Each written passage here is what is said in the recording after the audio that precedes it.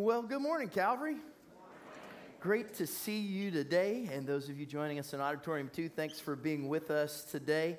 And just a quick shout out. A few months ago, we started a thing on Saturday mornings, the first Saturday of each month for men that we call First Thing. We come together and take some time in God's Word and encourage one another. It has been a really great time together. And in September, so that's not this Saturday, but the next one, on September 7th, so the first Saturday of each month, on September 7th, we're going to move the time up to 8:30. So you'll see more about this, but just kind of a change in time.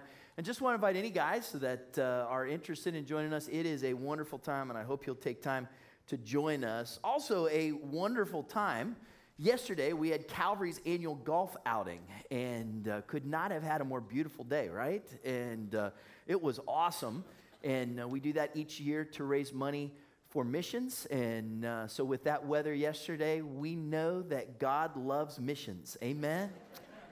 God does not love my golf game. I can tell you that. Like, I think I've told you before, I'm just not good. It's not funny. I'm so bad, it's funny. It's really bad. And so I'm out there, 3 guys who were so gracious with me, really good golfers, and they're like, hey, you come with us. And so I'm out there and stuff. We get to about the 16th hole, and I'm not real familiar with this course and everything. We get to about 16th hole, and I got the ball teed up, and they let me be the first one to go, like, to get the jokes out of the way, I think is kind of what it is. And then the professionals get up there. So I'm up there, and I'm kind of ready to go, and I'm looking, and I'm thinking of all the things they've told me. Keep your knees bent, keep your eye on the ball, keep, all this different stuff. By the time I'm done doing everything they said, like, I'm trying to do this, and all of a sudden, one of the guys, just very gracious, very, very kind, he goes, what you doing? And I'm like, oh, I'm getting ready. He goes, what are you looking at? I'm like, what do you mean? He says, where are you aiming? Where are you aiming the ball? And I stood up, and I was like, well, I'm aiming. It's right over there. It's this kind of, the hole was there. You got there was a body of water that was kind of there, this pond that was right there, and then kind of this wide open space. And I said, well, I'm going that way towards the green. He goes, yeah, that would be actually a really beautiful hole if they had designed it that way. He says, but the hole's over there. Oh, man, you're right. Thanks, and kind of shifted a little bit because I was so focused. Like, I was down. I was like, all the technique. I was so focused on what am I going to do in this moment, because it was complicated and it was complex, and he just had to help me slow down enough and simplify it a little bit to go, I know there's an awful lot to focus on right here, but it's not going to help you unless you're aimed in the right direction. Like, if you're not looking at the right thing, then everything else you do is kind of just wasting time and energy. At some point, if you're not looking at things in the right way, then everything else is going to be out of line. Now, this is a really important principle, especially in this series of messages that we're talking about. Like, it's fundamental that you start by looking at the big picture of things, because so many times you can get so caught up in all the little details and all the complexity of things that actually gets a lot simplified if you'll just stop and go, am I looking in the right direction in the first place? Like, when it comes time to talk about big issues, or when it comes time to talk about cultural realities around us, that's a huge place for us to start. Are we starting with the big picture? Let's maybe say it this way. Instead of focusing on all the details, are we actually starting by looking at God? Because if you'll start by looking at God first, then it helps put everything else into perspective. We refer to this as a biblical worldview. Let me give you a definition. A biblical worldview means looking at life and the world around us from the perspective of Scripture. So instead of letting the world tell us how we're supposed to look at things, we allow God's Word to tell us how to look at things, and then in doing that, it gives us clarity in the things we're looking at. Does that make sense? Because there's a lot of complexity down here, but it doesn't matter if I'm aimed in the wrong direction. I have to start by saying, what am I looking at, and am I looking at the right things? So what we're going to do today is take a little case study and think about how do we navigate a biblical worldview. One of the very first scriptures that I can remember memorizing as a child came from the book of Proverbs. Proverbs chapter 3, verses 5 and 6. It says, trust in the Lord with all your heart, and do not depend on your own understanding. Seek his will in all you do, and he will show you which path to take. That's a good word, isn't it? I'm so glad that my friend Paul did not let me lean on my own understanding on the 16th hole yesterday. He allowed me to know, hey, that's the path you want to take, not the one you're on. And look, we can't lean on our own understandings. We can't trust ourselves. We need God's help. That's why in this series, as we've been talking about different issues, we've kind of built a case for how we navigate difficult issues in our lives. We started by saying we have to make a commitment to say, I am a follower of Jesus Christ. I have been called by God to be salt and light in the world, which means I will be different in order to make a difference.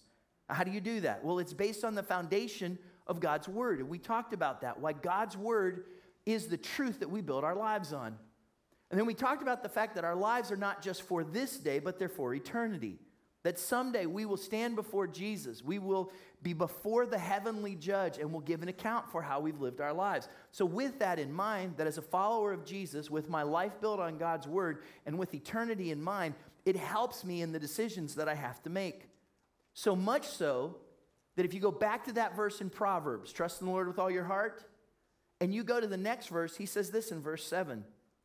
Don't be impressed with your own wisdom. That's a good word right there, isn't it? Instead, fear the Lord and turn away from evil. Then you'll have healing for your body, strength for your bones. See, if you start with your own wisdom, it's not going to lead you down the right path. But if you trust in the Lord first, then we find strength that comes out of that. We start our perspective by looking to God. That's what we refer to as a biblical worldview. So to help us with this today, we're going to take one kind of hot button topic. We're going to take an issue in our society, and I want to look at it from a biblical worldview today and see if it helps us to understand things in a clearer way. Now, let me give you a couple of maybe thoughts to consider, maybe even warnings before we jump into this today. Like today, we're going to talk about the subject of abortion. And so this is going to be a kind of a tough subject for us to look at. It might not have as many kind of jokes and ha-has as we might sometimes have on a Sunday morning as we think about this. And it might be interesting to consider that, especially if you have kids with you, or maybe if you're listening to this message with small children, we're not going to do anything that's in detail today, but this is an issue that's literally life and death, right? So that's good for you to know. I also think it's good for you to know as we jump into what's a tough topic today that I'm not an expert. I feel like I'm just a messenger here today. I'm thankful for some people who have spoken in my life. I'm thankful for some resources. I'll name a couple of them here as we go through this today that have been really helpful, that I'm indebted to in this message. But I'm not an expert, but I am a messenger, and I really felt compelled to speak about this. In fact, this whole series that we're doing, talking about and looking at some issues, this Let's Talk About, where we're talking about some things that may be uncomfortable or awkward or things that we don't often talk about. This actually started in my heart on this issue of abortion. That I thought, everybody knows what Scripture says. And then I thought, no, we need to talk about what God's Word says about this issue. And I was really compelled that we cannot allow the cultural narrative to influence the convictions of our faith. We need to let God's Word speak to these difficult issues. And it is a difficult issue. Look, I'm going to ask you to kind of ride this out with me. This will take us a little while as we kind of go through this. And just like any journey, there's some spots where this might get a little bumpy for some of us as we talk about it. The reality is, I don't want this to seem like an issue that's cold-hearted or oversimplified, because it's not.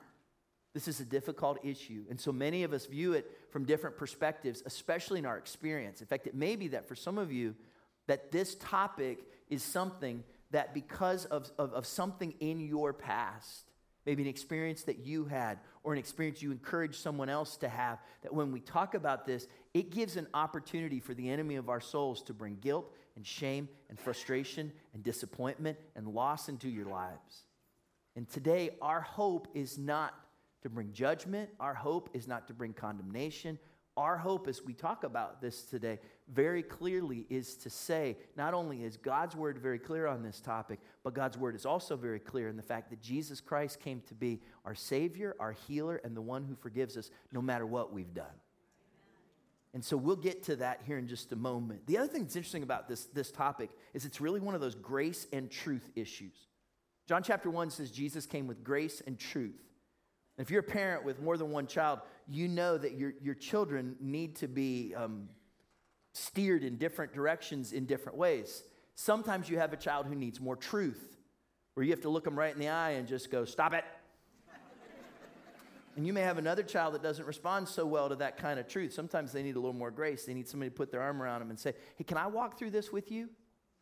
So just so you know, a message like this has some moments of real grace and a moment of real truth that are really important for us to see. But what we're going to do today is not focus on the complexity of this issue and what we're trying to do here. Today, what I want to do is make sure that we're looking in the right direction.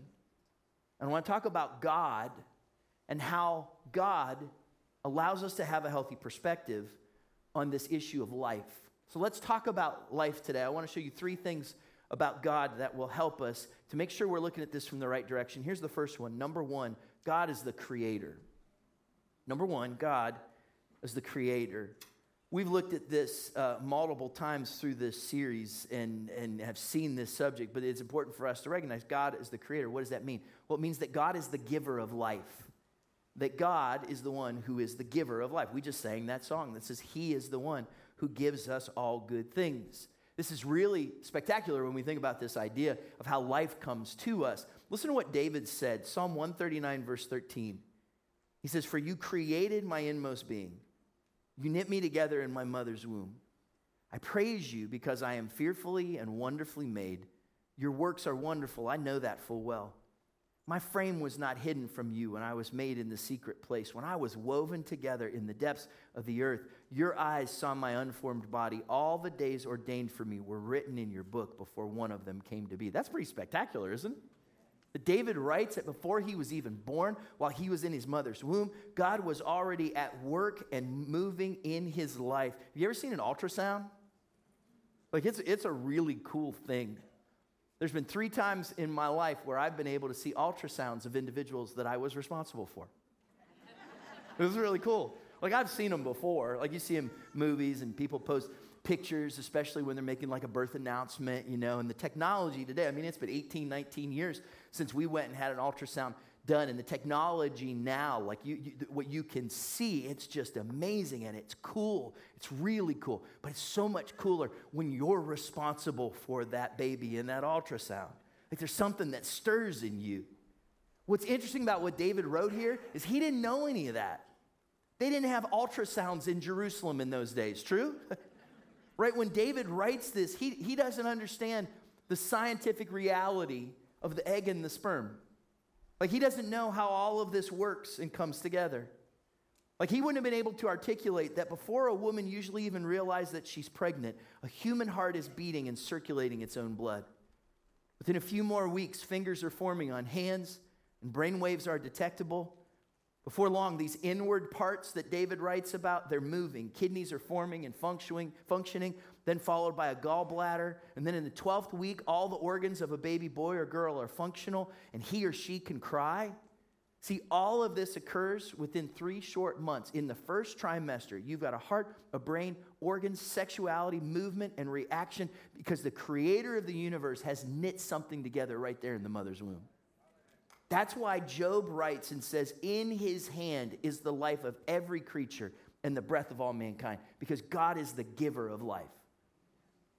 But let's take that one more step, because Job gives us some insight. Right in the first chapter of Job, he says not only is God the giver of life, but he also says that God is the taker of life. Now look, there's a theology that we could go into here and a whole lot of other things that we can talk about, but let's just kind of simplify the subject real quick here. Life is in God's hands and in no one else's. Job chapter 1, verse 21 says, naked I came from my mother's womb, and naked I will depart. The Lord gave, and the Lord has taken away. May the name of the Lord be praised. See, we don't have the power of life and death. God does. He's sovereign. It's all in his hands, because he is the giver of life. He is the taker of life. And know this, God loves his creation. God loves his creation. It has great matter and value to him. Listen to these scriptures. Jeremiah 1 verse 5. Before I formed you in the womb, I knew you.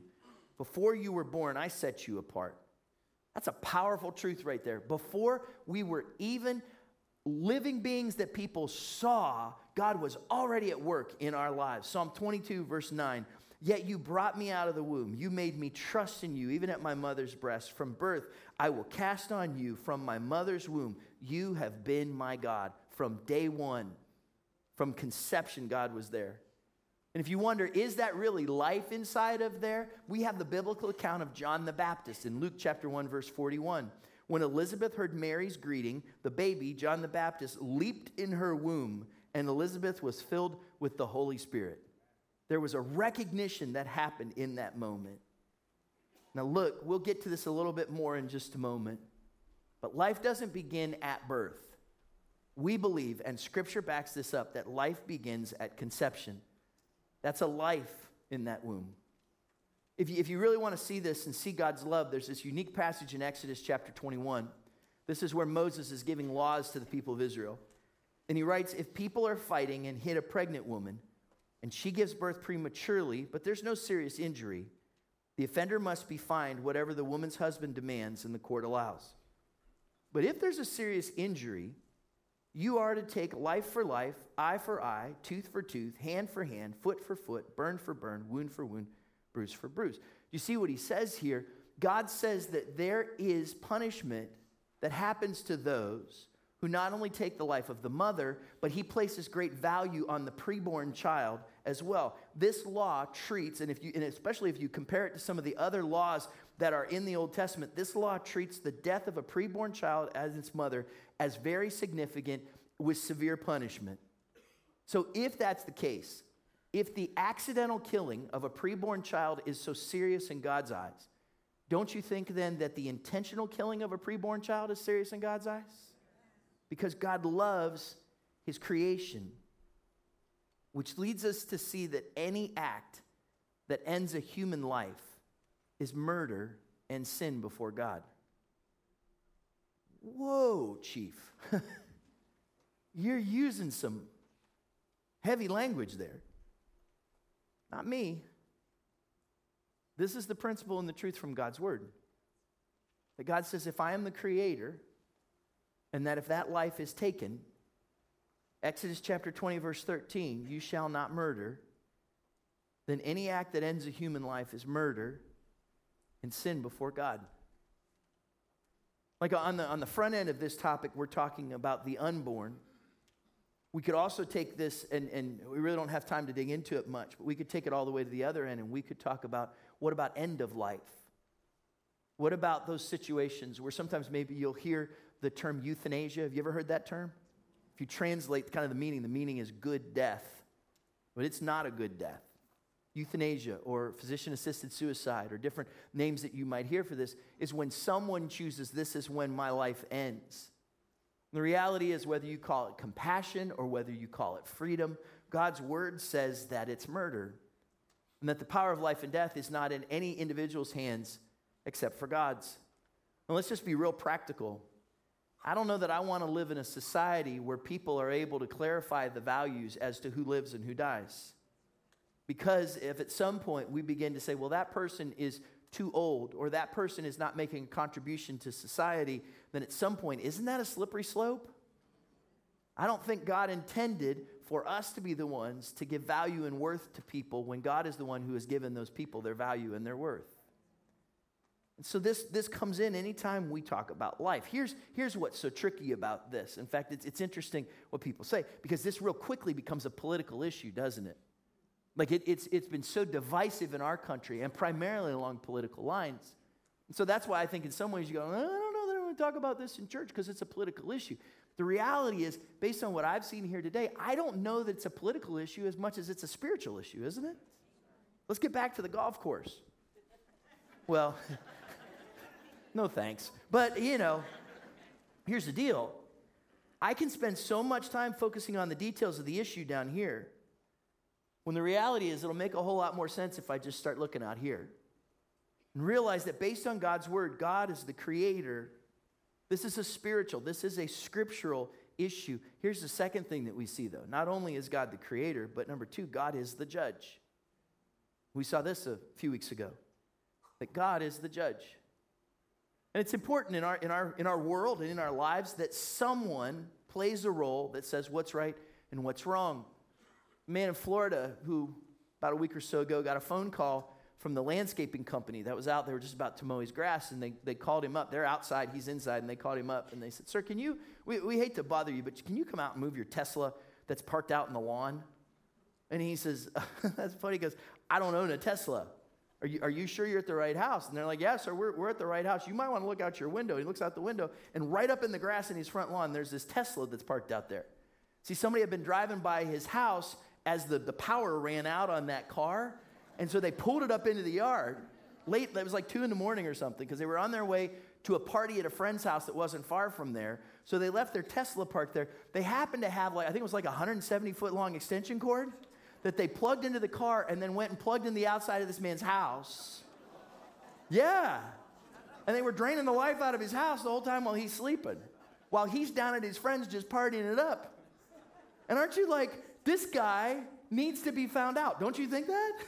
It's like, you can't just go around taking things from people like that. You can't just drain life out of people. And I read this article, and they said, it was funny that his name didn't get mentioned in the article. And they said, mercifully, this name has not been released. Because I'm like, yeah, because people want to know who's doing this kind of thing. What are you thinking doing something like that? Because isn't your initial intention, I hope he gets what he's got coming to him. But I hope you're bothered at least that much, if not more, by the fact that abortion in our society has been draining lives out of our society for years. Potential. People that God has created that have not been at work and at play and making a difference in the world.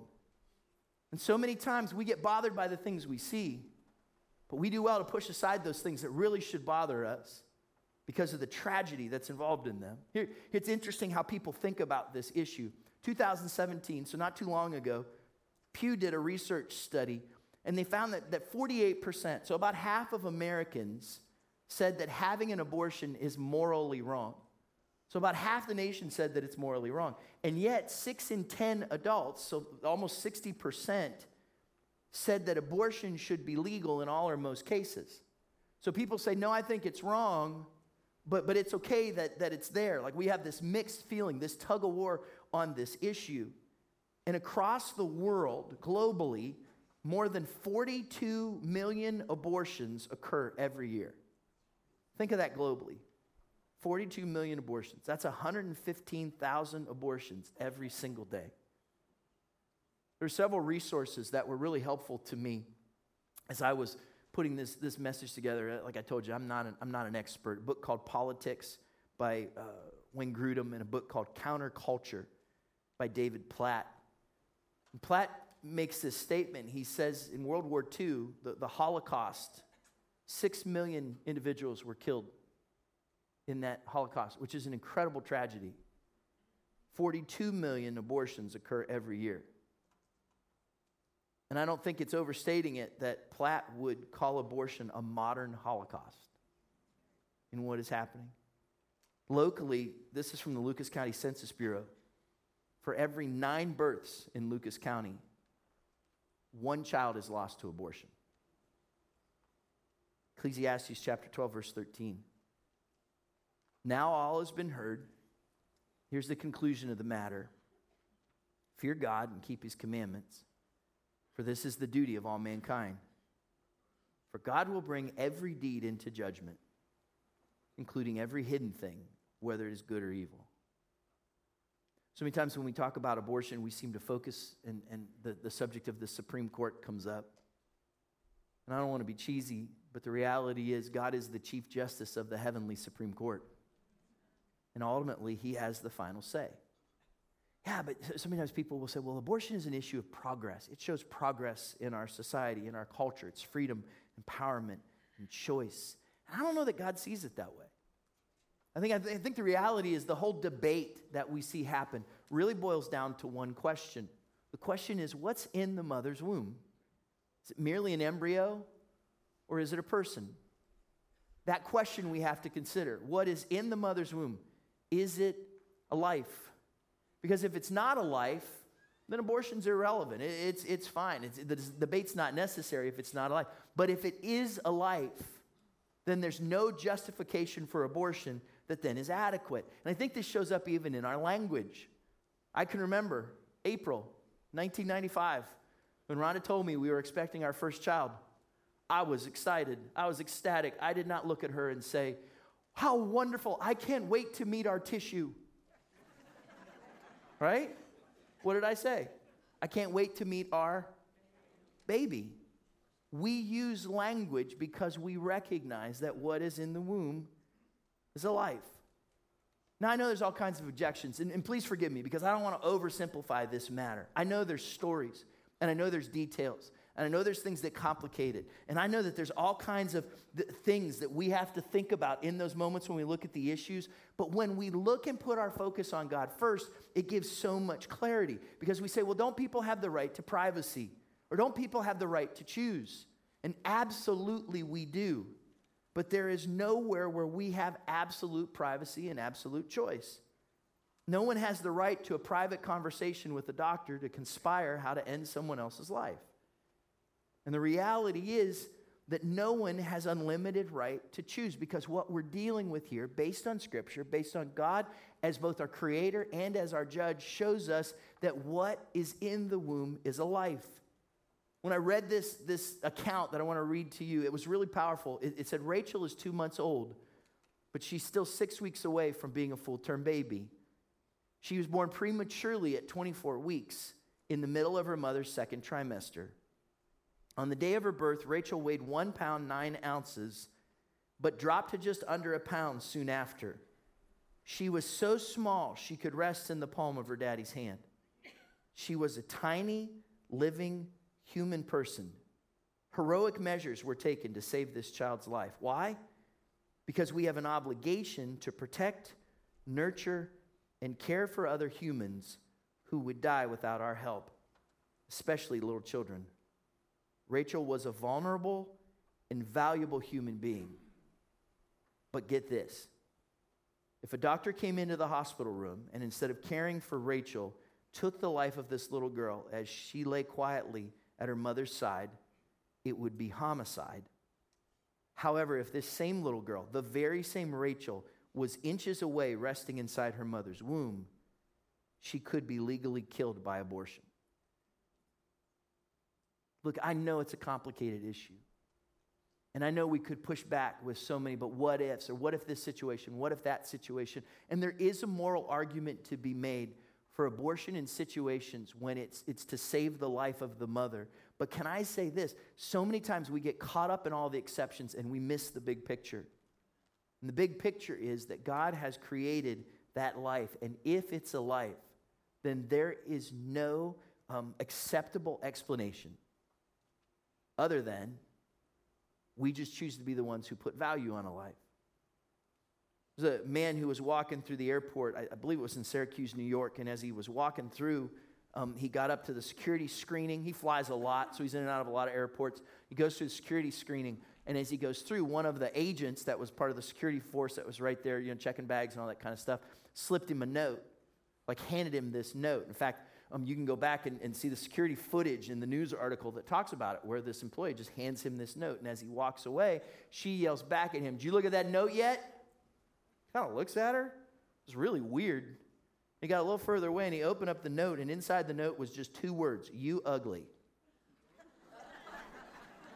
This lady just felt the need to tell this guy she did not find him attractive for whatever reason, which is just so strange. He's like, I can't believe this.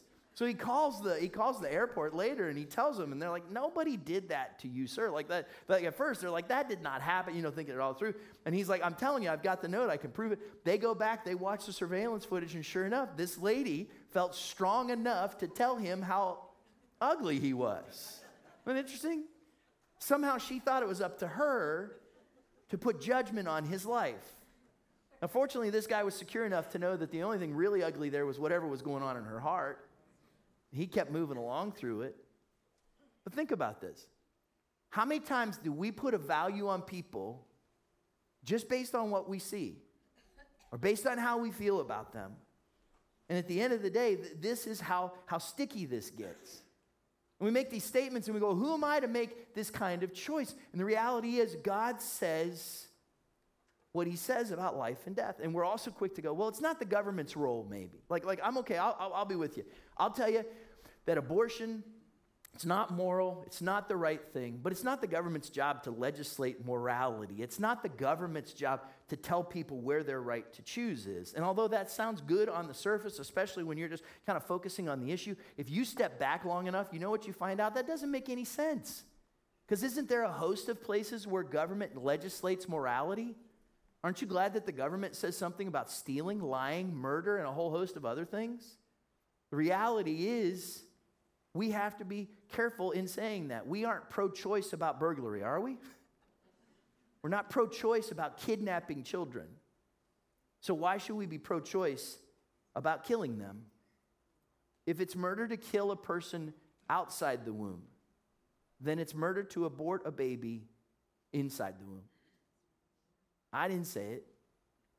But when I get a clear perspective of who God is as our creator and as our judge, you can't help but see that. Even though the world around us doesn't always seem to make us feel that way. There was a professor in a medical school who was giving some case studies to the students. And the professor said, I'm going to give you this case study, and then I want you to know how you would respond if you were the doctor in this situation. You've been presented with a case where the father has syphilis and the mother has tuberculosis. They've had 4 previous children. The first was blind. The second died. The third was both deaf and dumb, and the fourth had tuberculosis.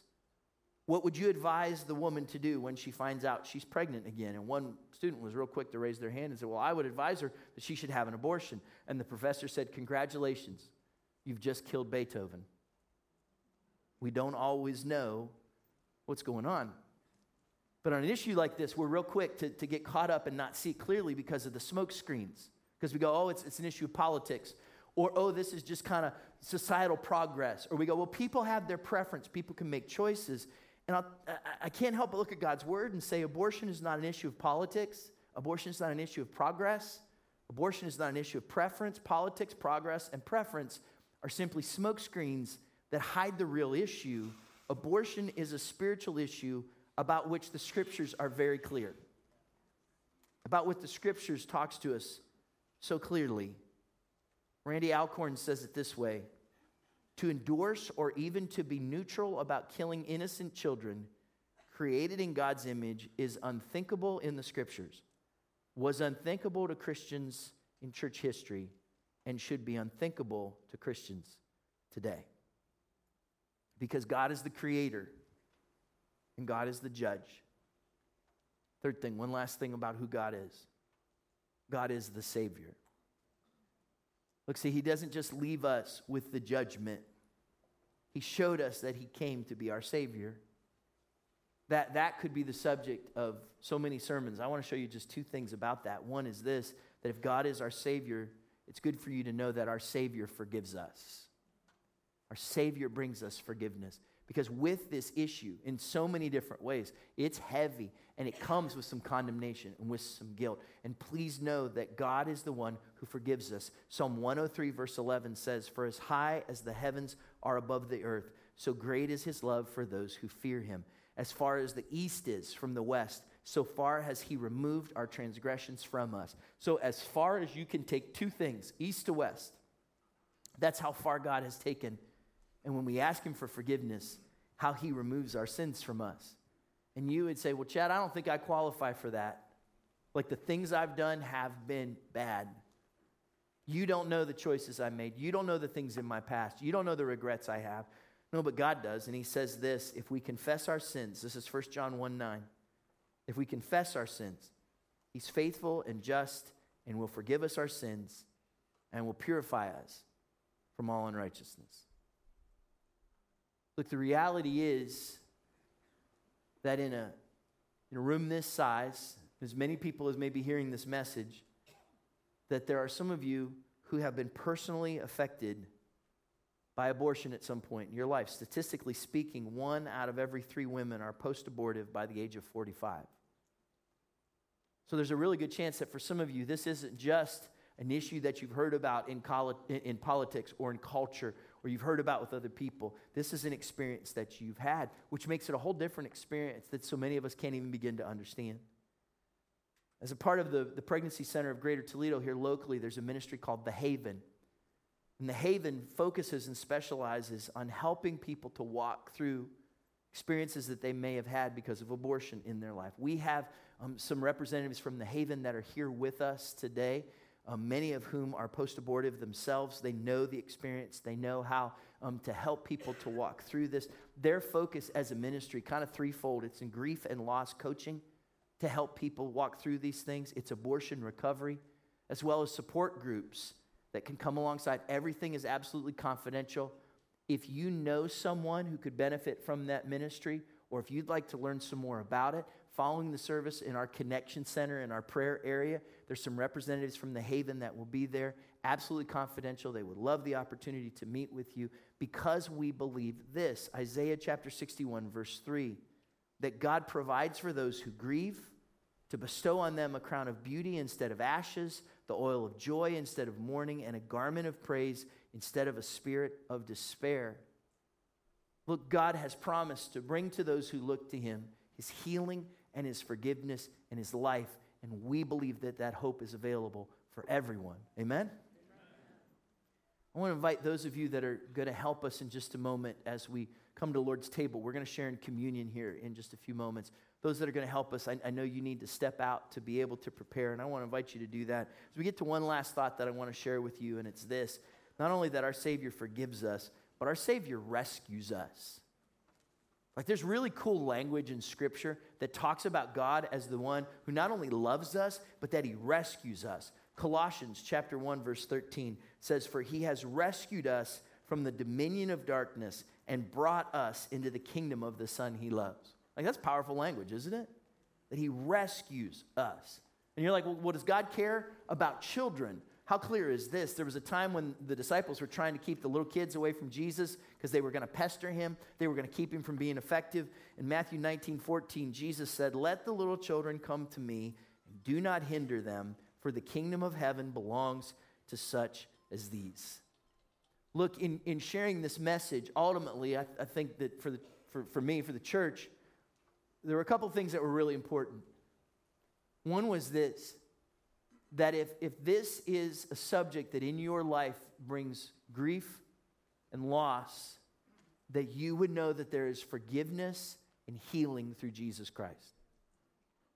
On the other side, part of my hope in sharing this was that for those of us in the church that know something about this issue but have never really cared all that much, that God would stir something inside of us to say, it's time for me to do what I can about this subject of abortion. To be very honest, that's what happened to me. Like I've talked about it before, but have never taken the opportunity to really do a biblical study on why this is important. And over the last few months, for whatever reason, like I said, this was kind of the genesis of this whole series. I felt like through some interaction of some people in my lives and things that God put in my heart, that this isn't something that we can just go, well, everybody knows how God feels about this, or the church knows how we respond to this. In such a cultural climate where this is such a hot issue, it's important for us to know what the Word of God says, and for us not just to know it, but to do something about it. To do what we can. So for me, what I could was to take this opportunity to share these scriptures and thoughts with you. And you go, do I really have to do something? I don't know. Proverbs chapter 24, verse 10. It says, "If you falter in a time of trouble, how small is your strength? Rescue those being led away to death." Those are 7 powerful words, aren't they? Hold back those staggering towards slaughter. If you say, "But we knew nothing about this," does not he who weighs the heart perceive it? Does not he who guards your life know it? Will he not repay everyone according to what they have done? Let me just encourage you, if you can do something, please do something. And you say, well, Chad, what can I do? How do I get involved? Well, for many of us, our first thought as Christians has been in the way that we vote. And that's actually really important. And that's something that we didn't get into today. But if you will allow this issue to help to guide you in your voting thoughts, that actually is really important. Here's the interesting thing, though. I wonder if for many of us, we're more concerned about Roe versus Wade than we are about the unborn. That we have more concern about a political battle than we actually do those mothers who wonder, how do I make a decision for life in my life? And where will I get involved and where will I make a difference? I would challenge you to pray. Maybe this is something that's not been a part of the prayers that you have prayed, that you would start to pray. That if God opens up the opportunity for you to support and give grace to pregnant mothers, that you would do that. Because you know what statistics show us? That by and large, that when a mother is pregnant, the first place that they think to go to is not the church. You know what they think about the church? They think the church will judge me. They think the church will probably push me aside. I'd love to be a church that helps to change that perception, wouldn't you? Church that we would show people that they are loved. We can partner with area ministries. The Pregnancy Center here in Toledo is doing amazing, life-changing, saving work that would be worthy of you coming alongside of. Foundation for Life here locally is making huge strides in the areas of policy. And I would challenge you, don't just think you know it all. Learn about this issue. Don't just ignore it. And then get involved in some way. And I'm not saying in some way that is loud and is aggressive, but in a way that is filled with grace and is filled with love, because our God is a God who rescues. But do you know how he chooses to do it? He chooses to do it through you and me. And if God stirs something in your heart, will you say, God, I'll be a part of that? A young mom in, I believe, the state of Oregon got out of her car and realized that the car door was locked, that the keys were inside, and so was her 1-year-old child. As you can imagine, the panic that kind of set in. She's trying to figure out, what do I do? My baby's locked inside of there. What do I do next? How do I take the next move? What am I going to do? And as it would happen, she noticed that nearby from the local correctional facility was a group of 5 prisoners and their escort who were doing cleanup. You know, the highway cleanup stuff? And she had an idea. I bet I know who knows how to get into a car.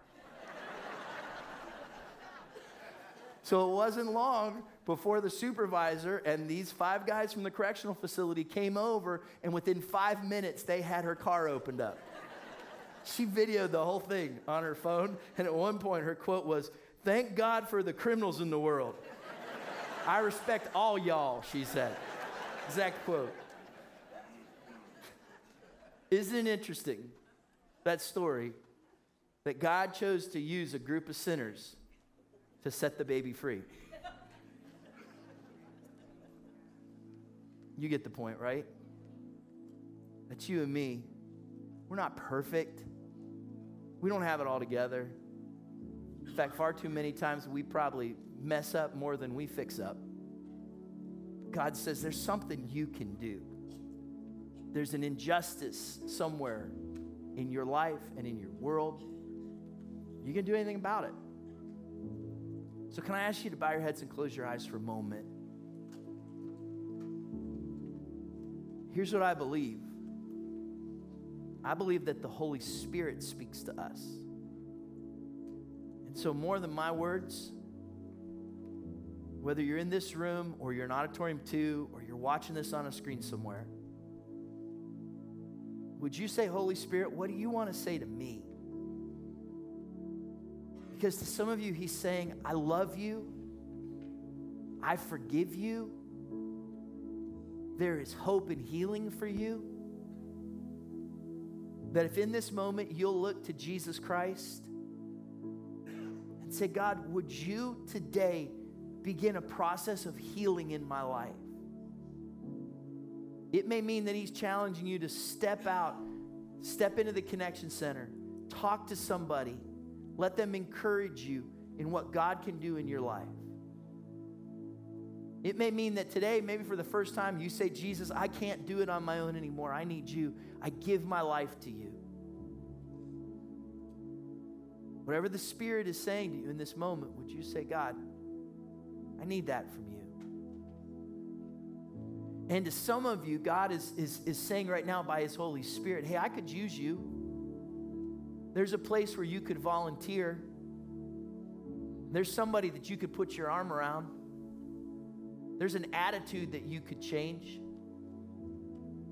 I can't just let this go on. I'm speaking to your life to be involved in rescuing those who need set free, even if some of them haven't even been born yet.